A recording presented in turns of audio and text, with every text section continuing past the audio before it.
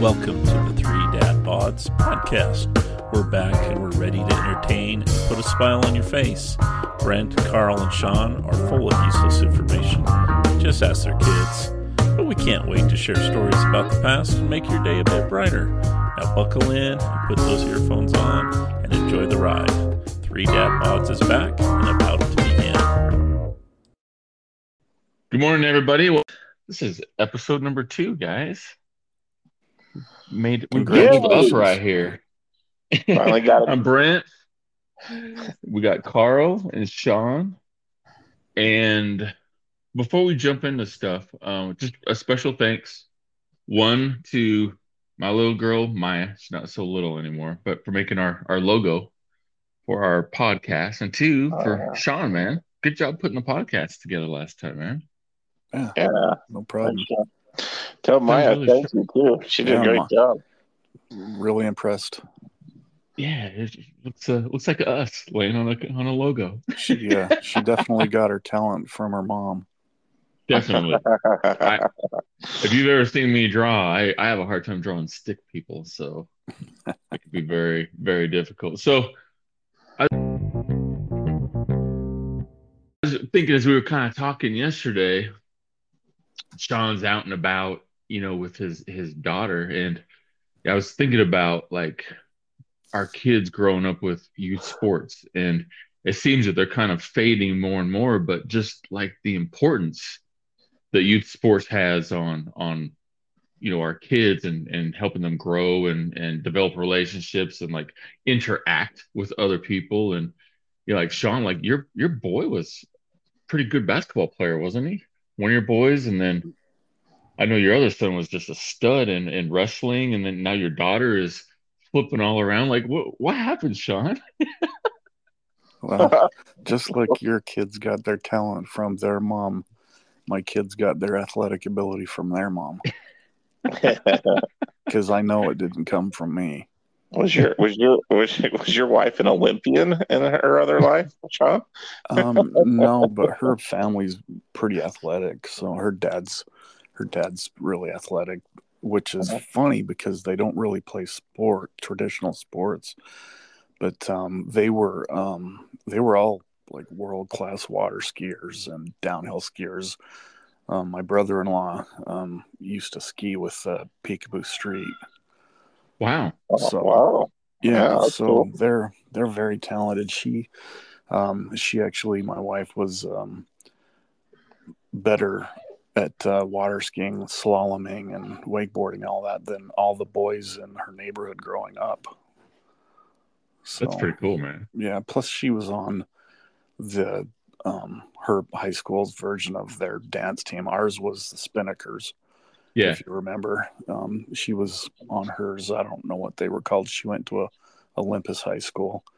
But my daughter was doing that all day yesterday. I'm telling you, like I said to y'all yesterday, cheerleading is organized gangs. It is the scariest thing in the world to watch these cheerleaders pass by each other and stare each other down. My daughter attended one like years and years and years ago, and I actually feared for my life. I was very frightened. Yeah. I don't know if you're wrong. Have you seen some of those cheerleading competitions in the South that break out in melees? Holy smokes!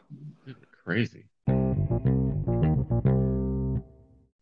They're insane. And then Carl, like I know have all of your boys been involved in track? Because I know you got the one son who's got a scholarship for it. Stud. No, my oldest daughter, she's actually decent in basketball, but she stopped after 1 year. Maybe it's because I was her coach. I don't know. That might have been part of it. And then my son Tyler, he played one year of Little League football. You know how they put the littlest guy at defensive tackle? Well, that didn't go over so well. But he later on, when he was older, though, he did try a weightlifting. I guess they have a weightlifting team at Pleasant Grove High School where he went, which was kind of interesting. I never knew that that was a sport. But my son's high school had that, and he actually now has the he's not in high school anymore, but he's on the record board as being able to deadlift the most per body weight. I think the unfortunate thing for my two oldest ones is things have changed since you and I were kids. You could go, you could just go out for a sport. You didn't have to worry about paying hundreds and hundreds of dollars and going to camps constantly all year round just to play one stupid sport. Now though, these kids, they have to, almost in every sport, it's the same. And anyway, it affected my two oldest. And then Eric, he's the one that runs in college right now. And he just thought, hey, I'm bored. He and his friend decided to go out for junior high track. And then he got a really good time in the mile. And he says, oh, I'm actually decent at this. And so he decided to go out for the track team after that. And, my ex said, hey, Eric's got a track meet this day. And I'm like, track? What the heck's track? So I decided to go to track meet, and it was kind of fun. I used to think those guys were big nerds, and and of course, when your son's in it, it makes it a whole lot different. And then nerds have to run for their lives sometimes, so that might explain why. Exactly, Sean.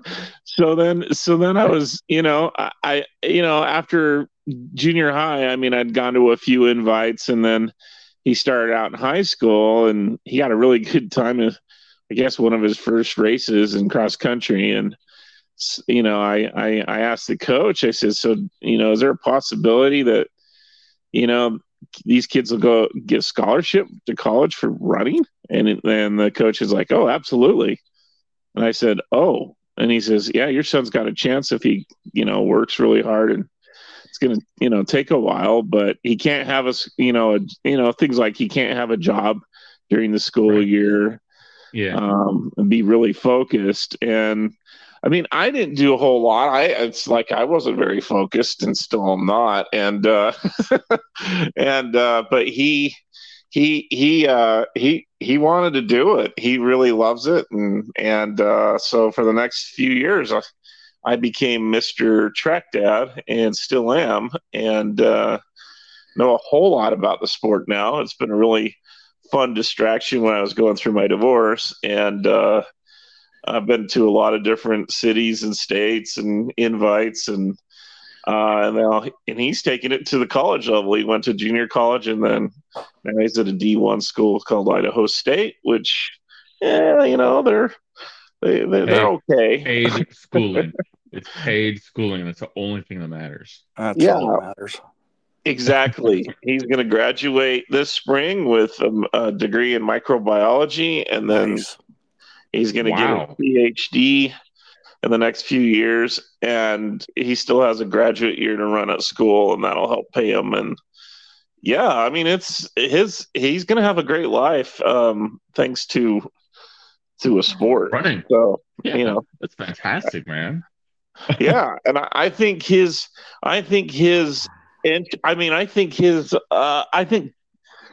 nowadays have better shots than they think. Because okay, you and I, Brent, we imagine being college or high. I never even thought I was good enough to be an NFL football player or NBA basketball player. Not even close. But I was like, hey, if I could get into a college and have it pay for part of it, but the competition level to play basketball or football with young men, it's just incredible. You have to be just out of the world to make it. But some of these other sports like soccer, lacrosse, wrestling, women's golf. If you have a daughter, anybody have a daughter, put them in golf, automatic scholarship. You don't even have to be good. Automatic scholarship. Yeah, you're right, Brent. And then cross country and track. These kids have to be up at 5:30 every morning. They run every day. They have to have discipline. And then, that translates to good grades usually, and then if they can't get an athletic scholarship, they get a academic. So anyway, don't be afraid of some of those nerdy sports, as Sean said, because No. they can pay the bills. Anyway, it's been fun. They absolutely can. I didn't realize, number one, I didn't realize how many sports there are until I became a parent. Like I've never heard of lacrosse or rugby or field hockey or any of this stuff. And lacrosse is huge down here in the South. I mean, it is enormous and an awesome sport too. Like hockey with fishing nets. Lacrosse is really cool. It's like you can whack somebody with a net all the time. That's pretty cool, man. The University of Utah has a lacrosse team now. Yeah. They play D1 lacrosse, which is really cool. It's not something that was around when we were kids, but it looks like it's being embraced up there. Well, it's because it was the East Coast thing, Sean. Right. It was an East Coast sport when we were kids. Oh yeah. Syracuse and Duke and North Carolina, and those are like the big powerhouses. And I think like James Madison, a couple, these schools that you don't ever hear of, but it's huge. It's fun.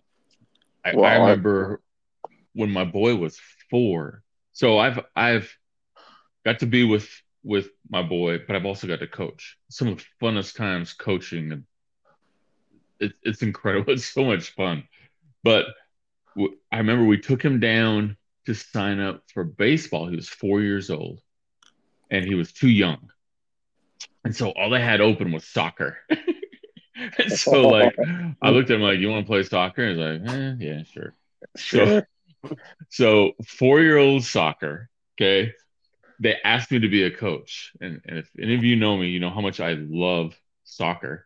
But get these little kids that are 4 years old, barely, 4-year-olds, and they put them on this field, and they have 4 nets.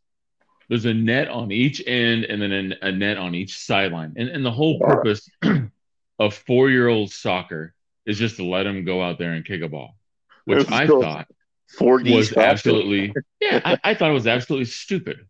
Why would you teach kids something like that? Because one thing I've known forever, children can learn when they have a repetitive action. And so I started in practice. We started practicing going for one goal. And so you had 4 quarters, and every quarter I would tell them, that's the goal we're going for. Then the next quarter, that's the goal we're going for. And the next quarter, that's the goal we're going for, And by mid-season, our boys, this jumbled group of kids on the ball running around, the ball would go to one net, but that wasn't their net.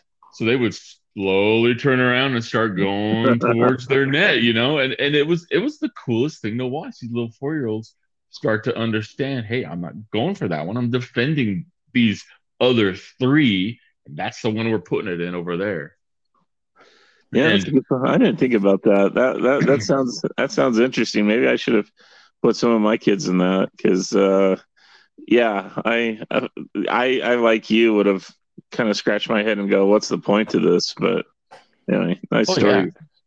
Well, when he was get their energy out, for crying out loud, 4-year-olds, geez. It is, and little Starbucks parents on the side and stuff. But Brent, the biggest thing when you're that age is if you can teach them a little bit of focus, like this is what we want to do. Oh yeah, go do it. And they start learning how to work with other kids. And I mean, one of the greatest lessons in life through sports is learning how to work with each other, and also learning how to win and lose with grace, and not, be a big baby or whatever, I mean, losing is not a bad thing. No, of course. Oh, you just brought up a subject, a sore one for me. Okay. So when I was a coach, my daughter's team, that was years ago. This whole, everybody's got a trophy, win a trophy thing started. And that was one of the things that really bothered me. And I think it really bothers these kids, especially when they're younger. Well, we can't keep score, according to the administrator. And I'm like, why? Well, we don't want them to be discouraged and not want to come out. And I'm like, I looked at him and I was thinking about those years in Kearns Recreation basketball where Bill Reiser's team beat me and my team 60-14 or some crazy number like that. And I'm thinking, Did it scar you for life? No. But I'm just saying, no. You didn't even care 5 hours later. You could care less. Hey, I wanted to keep it within 20 the next time we played, you know? Yeah. But, I mean, it just made you work harder. It made you want to be better. But the kids ignored it, though. Those kids, you'd coach them and they'd be like, hey, what's the score? I'll just look over to one of the girls on the bench. Okay, what's the score, Amanda? She's like, oh, we're down by 4. I'm like, okay, great. Hey, get out there, guys. So, it was when you don't keep score, it changes the way you play the game too. Because if you're ahead, you're probably going to slow that tempo down a bit. If you're behind or if it's close, you're working up different plays. Yeah, it's so foolish not to have score. Well, Brent, let's talk about your son. And I don't know with your daughters if they were as involved, but I mean, I remember over the last 10, 15, 20 years, you would, comment on Facebook or, I'd talk to you on the phone and you'd talk about your son and your son went out for multiple sports, correct? And tell us tell us how you raised him, because it seemed like he had a lot more balance than a lot of kids that I see now. And it was interesting. He gave up some opportunities to just do something different. Can you go kind of through that and kind of explain to the audience what happened with your son? Well, first of all, he had really great teammates and very good coaches, which makes all the difference in the world. When you have a group of boys like we grew up together, we did everything together, and that's what he had with these teams that he had. Was a group of boys that they were always together all the time. They got along. They had a lot of fun together. I coached him in football when he started at 5, all the way until he got into middle school. And probably the funnest team that we had was when he was 9 years old. And I'm going to tell you, 9-year-old football is big boy football. It may sound like 9 years old. They hit hard and they do things you would not believe. We taught our boys no huddle offense. So at 9 years old, they would run a play. The line would get up there, stand by the ball. The backfield players would run up, look over to us. We'd do these hand signals and then they'd go. And that 9-year-old team, there was a rule in football where if you were not within 34 points after 3 quarters, the game's over. We never once played a third quarter, and we allowed 1 first down the whole entire year. And the way it went, in the beginning, it happened a little more. And at the end of the year, we got a little more respect. But so our boys would show up to, as you come to a game, you have a weigh-in. Everybody's got to go on a scale. And if you're above a certain weight, you can only play on the line, which we had those boys set anyway. And then everybody else was, position players and stuff. So our boys would show up, bunch of kids, all these other boys on other teams are mocking them and everything. Our boys wouldn't say a word. They just stood straight ahead, went in, weighed in. We got ready. We warmed up. And every time we would always choose to kick off, and we would onside kick every time. Every single time. We would point to a boy who probably looked like he couldn't catch too well, and that was the target. That was the target. And the way the game would go is onside kick, recover, 1 play for about 15 yards, 2nd play, touchdown. Onside kick, recover the ball. And remember, we're running no huddle offense, so they don't know what's hitting them. I mean, it is quick.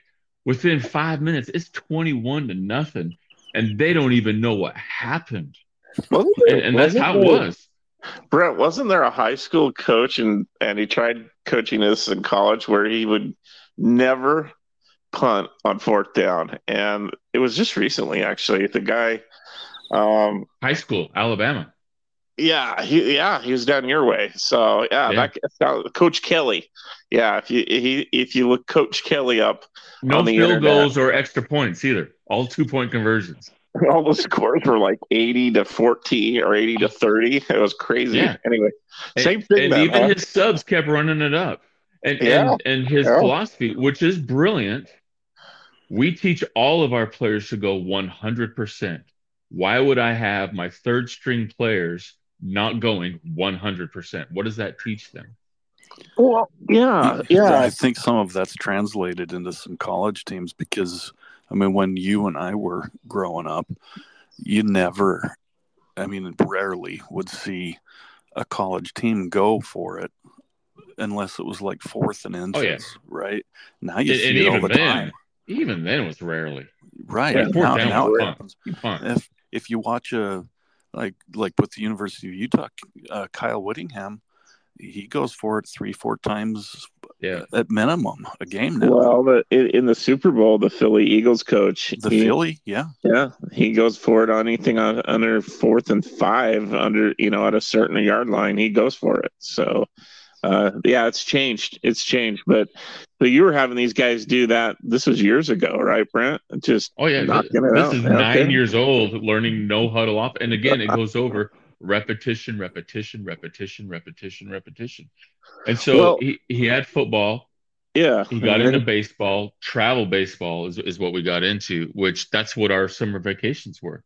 We would go to Atlanta. We would go to Alabama. We would go to Cincinnati. We traveled everywhere.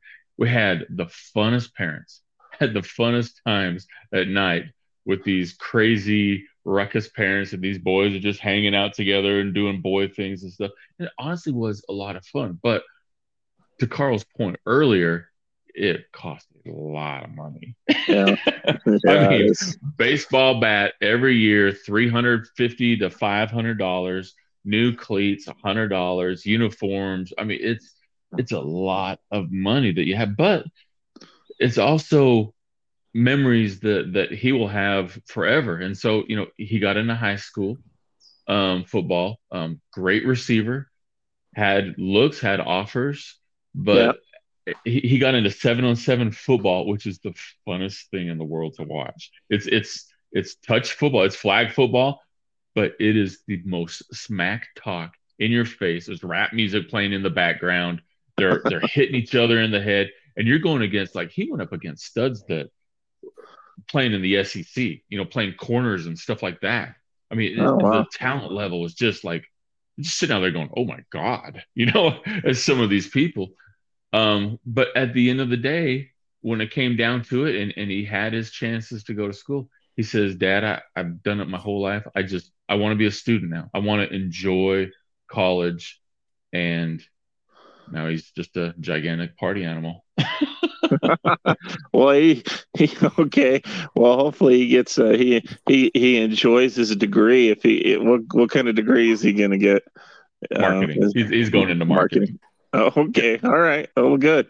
That'll be a good degree for him. So, no, awesome. That's great. Now, did your daughters play any sports, Brent? Well, so my oldest, she played sports to make me happy. And I love her for that. I absolutely do. I coached her a couple years in girls basketball, and you know what? She was there every time. She played softball.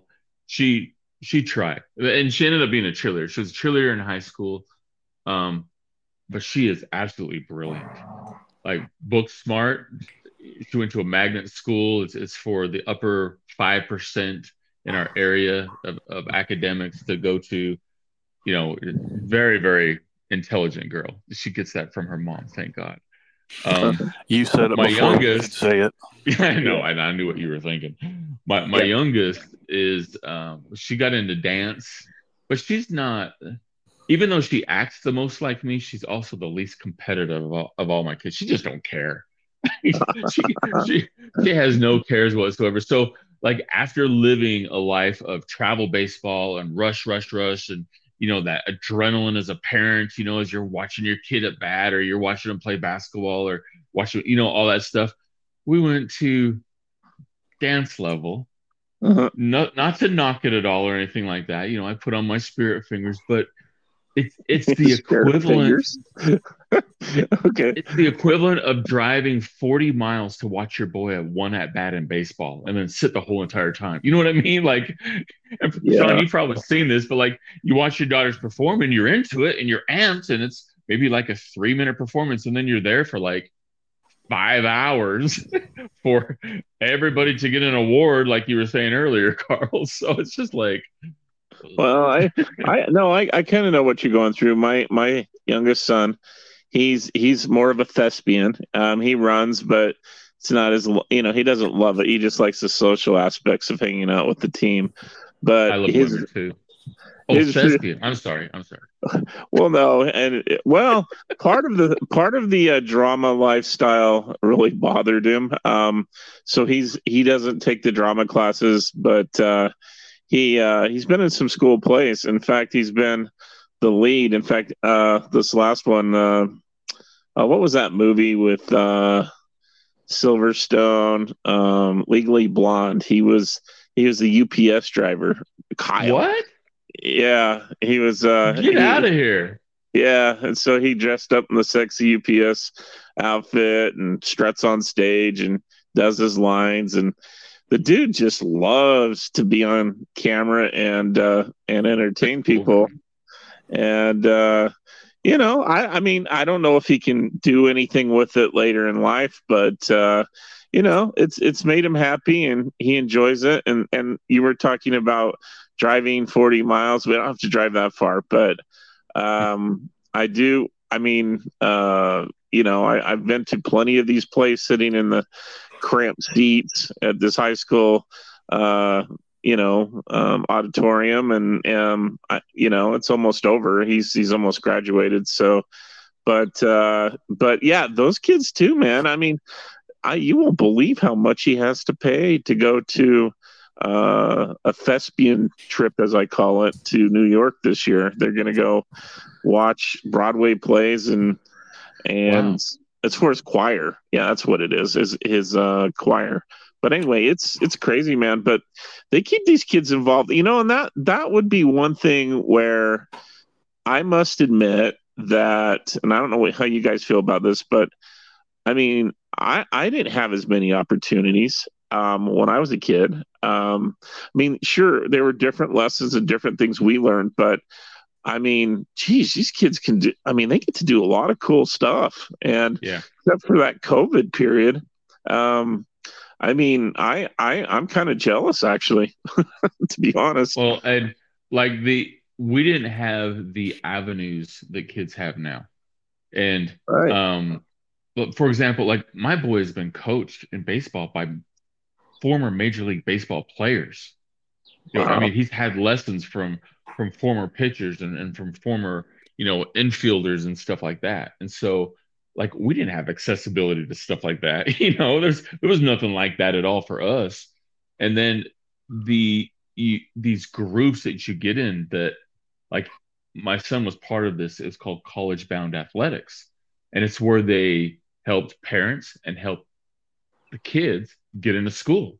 They would get them in front of other coaches. They would, push them and get them game tape and, hey, I got this boy. And, I mean, it's actively pushing. And like this group that he was part of, 90% of the boys that played got scholarships. Not all D1, not all D2, some D2, D3 and stuff. But I mean, they're still getting scholarships. And so huge push because there's there's so many more schools that offer scholarships than what we had. You had, I mean, Salt Lake Community College was built when we were like probably early teens, maybe just before that. Yeah, before it was the community college, it was Salt Lake Technical College, and they Salt Lake changed. Tech. Yeah, they changed the focus of what the school was, and it became a community college, and they started embracing sports. You look at like Utah Valley, that was they were Utah Tech or something, or they were UBCC, something like that, something like that. Yeah. Oh, one thing to remember too. You just brought up Salt Lake Community College. And when I was growing up, well, these kids now, when you're talking to them in their high schools, and everybody wants to go. Well, here in Utah, everybody wants to play for the University of Utah, or everybody wants to go play for BYU. And the reality is, well, the smart kids want to go to BYU, but yeah, there you go. But no, the reality is this: there's so much money that these D1 schools have, and because of Title 8, football takes a lot of scholarships at these D1 schools, D2, and also the D2 schools actually, and there are fewer scholarships at the track level, baseball level. In fact, you hear all the time that, oh, well, this kid was amazing in high school and he got he got like $500 per year. And like, $500 is not going to pay for a college education. So when we were looking at that, and when Eric was getting serious about picking a college, one of his former track mates had gone on at a college called College of Southern Idaho, and basically had everything paid for. And I was thinking, he's not better than Eric. So, and so then when we were starting to look at the D1s, and Eric wanted to look at a D1, and I was like, yeah, well, I said, just keep this thought in your head, Eric. The first 2 years of your college education are general eds anyway. Right. Nobody cares. No one cares. Yeah. And if someone's going to pay for those 2 years where you don't have any debt, you don't have to go to work, and they pay you to come, to their school, take it. And so, in College of Southern Idaho, they had just started their program, the year before Eric started there, and they immediately were really competitive. In fact, he got to go to several national championship events. He would have never got that experience at most D1s. He would have been on the bench. He's a good runner, but he's not. He's a little bit of a late bloomer, as you'd say. And so maybe his best, running years are still ahead of him. And but some of these kids can run as fast as any college kid when they're 15. And so he wasn't that kind of a runner. And so when he had that opportunity at the junior college level, he took advantage of it. And then it got him a D1 partial at Idaho State, but he had the academic chops at that point. And the kid had a 4.0 GPA going into his last 2 years of college. It makes it a little easier process. So don't dismiss junior colleges as a waste of time. Those are great opportunities in the right situation. So take advantage of them. If you have kids that, are fairly good, but aren't superstars, if they still want to play that sport and they still want to do it, there are plenty of opportunities on the JC level. Anyway, had to make that plug. Right. What baffles me, what I don't understand is, we hear all this conversation about canceling student debt, all that stuff. What I don't understand, especially when you look at Power 5 schools, they have so much money. You look at how much, since the University of Utah joined the Pac-12, look at how much that campus itself has changed. There's no need to keep increasing tuition when you're getting billions of dollars off these contracts. And if you don't believe me, go take a walking tour of the University of Alabama. And I am telling you, you step on that campus, it is one of the nicest campuses in all the country because of the amount of money that is brought in. Oh, you're not wrong.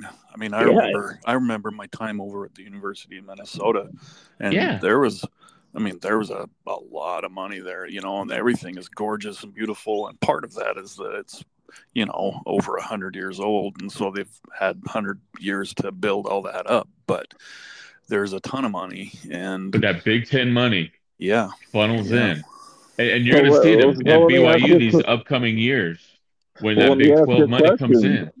Brent, why is the money at Alabama going to Saban and the buildings and not helping out the students more? Well, and that's what I don't understand, because you've built, let's reduce the tuition so we can get more students in, make it an affordable place to go. I don't know. It just makes too much sense, especially since they're state-run institutions. Every child should have a free education in a state-run institution. No, there's a lot of. Who is the number one public paid employee in the state of Utah? Kyle Whittingham. It's that for every football coach in every state. Yep, exactly. And it's not even close. Between second place. Yeah. And that's more than the governor of Utah, man. So just think about that. I've seen the governor of Utah. More. He probably doesn't deserve what he's making. You guys are dreaming. Okay. Let's ask that question. When is Kyle going to retire, and are they going to name the stadium after him? No, they won't, because that changes the dynamics of donations. But they would certainly do something like BYU did and name the field after him, Kyle Whittingham Field at Rice-Eccles Stadium. I can see that. Yeah, I can see that with a statue of Kyle out front in his shorts and his calves. With his calves shining forth. Okay. Yeah, he's famous for his calves, right? And you know what? Honestly, he built that place. Ron McBride started it, but hold on. I'm going to tell you that, and a lot of people won't like to hear this. Without Urban Meyer, there's no Kyle Whittingham. Urban Meyer, whatever anybody thinks about him at all, whatever anybody thinks about him. His wife had big nostrils, man. I mean, you could see him like. Oh my gosh, he scared me. They look like parachutes. Anyway, but he changed the philosophy of how the University of Utah thought. He changed everything about it. You're right. He changed the offense. He brought in the spreads. And he's done that everywhere he goes. He changes the philosophy. And look, the guy's got some crooked dirt underneath him. Yeah, he's dirty, dude. But there's no doubt that the guy knows how to get the best out of every player. Kids. You look at Alex Smith. Alex Smith was a nobody. And he was the backup quarterback. But Mafu brought in Kyle from BYU. It was McBride who changed that loser program into what they are. He's the one that triggered the change. I mean, but let's be clear that it was only loser during the Lavelle Edwards years. Before that, there were no wins from BYU. Okay, I mean, the win-loss record isn't even close. They peeled off like 10 or 20 games in a row. I remember. They lost 10 or 20 in a row. Well, now they haven't. They lost five, and the last one BYU won. It was a 9-game losing streak for BYU. Come on, get the number right. You Utes always changing history, but that's okay. What? Go look it up. Yeah. You're just showing. You're showing. You're not even in Ute anymore. You can't add up to 9. You've turned into. But I still love the University of Utah.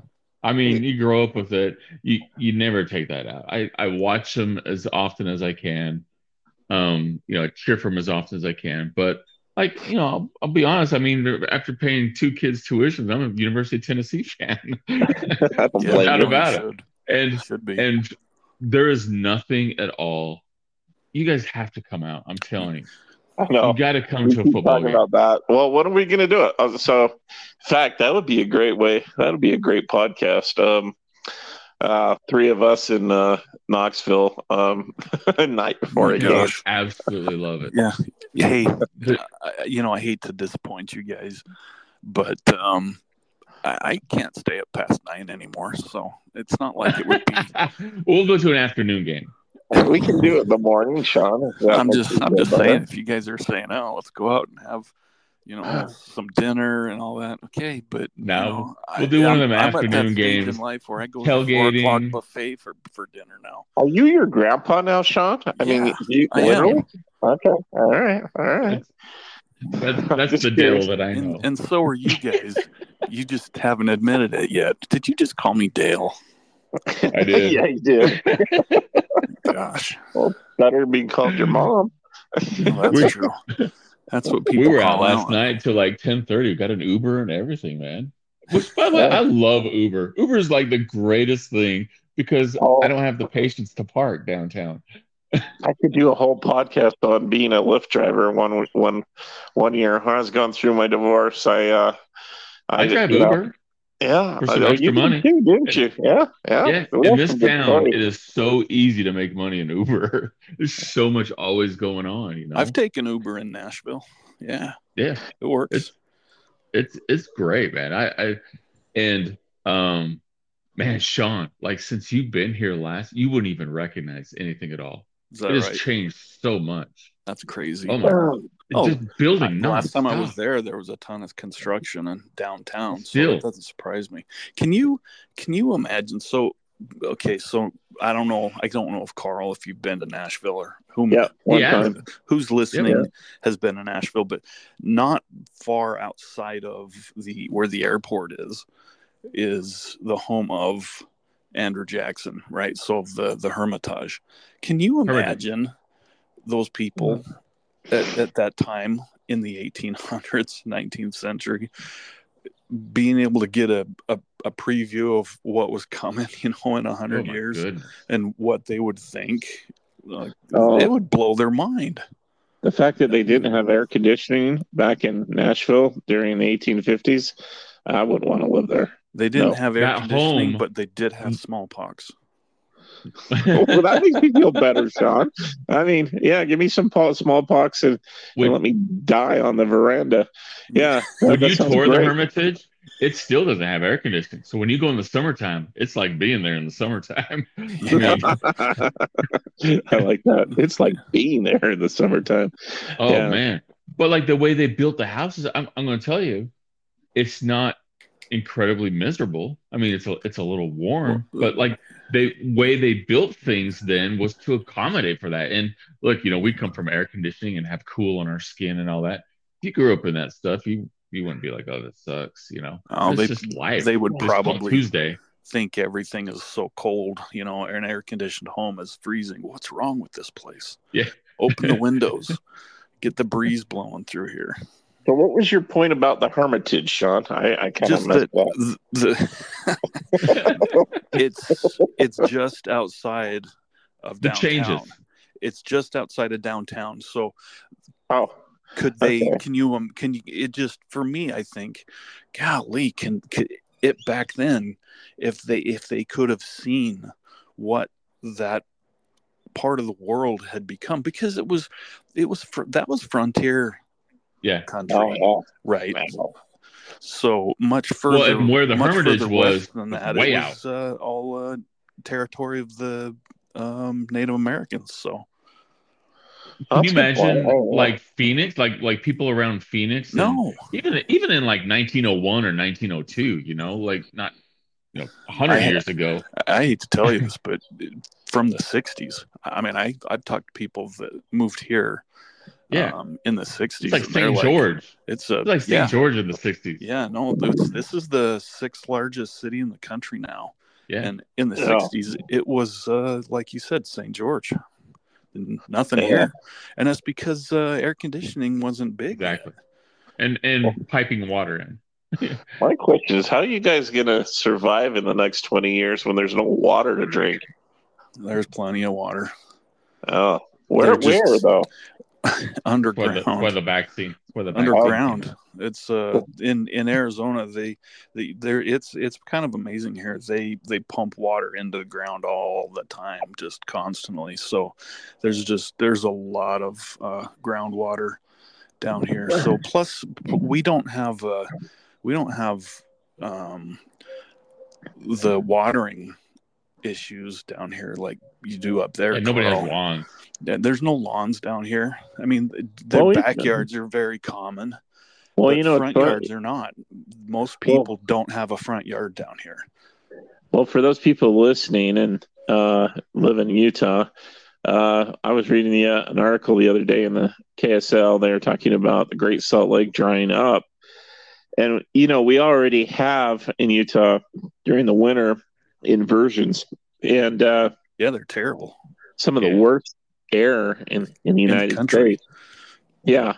Well, they say with the Great Salt Lake drying up, and if that happens within the next 10 years, that the air quality is going to be incredibly worse. Yeah, you're all going to get lung cancer. Yeah. So I've got to figure out a comfortable place to move that, I've been tempted, but that humidity, I've been in that humidity. It's horrible during the summer in Nashville. If you visit it, you get used to worse. It, but it is bad. I mean, it's just nasty. Man. I can't tell you the number of times I've been out in the southeast. Oh, I know what it's like. And I've got sweat down to my belly button. My shirt looks like I poured walk out and just drip. Myself. It's crazy. But I will say one thing.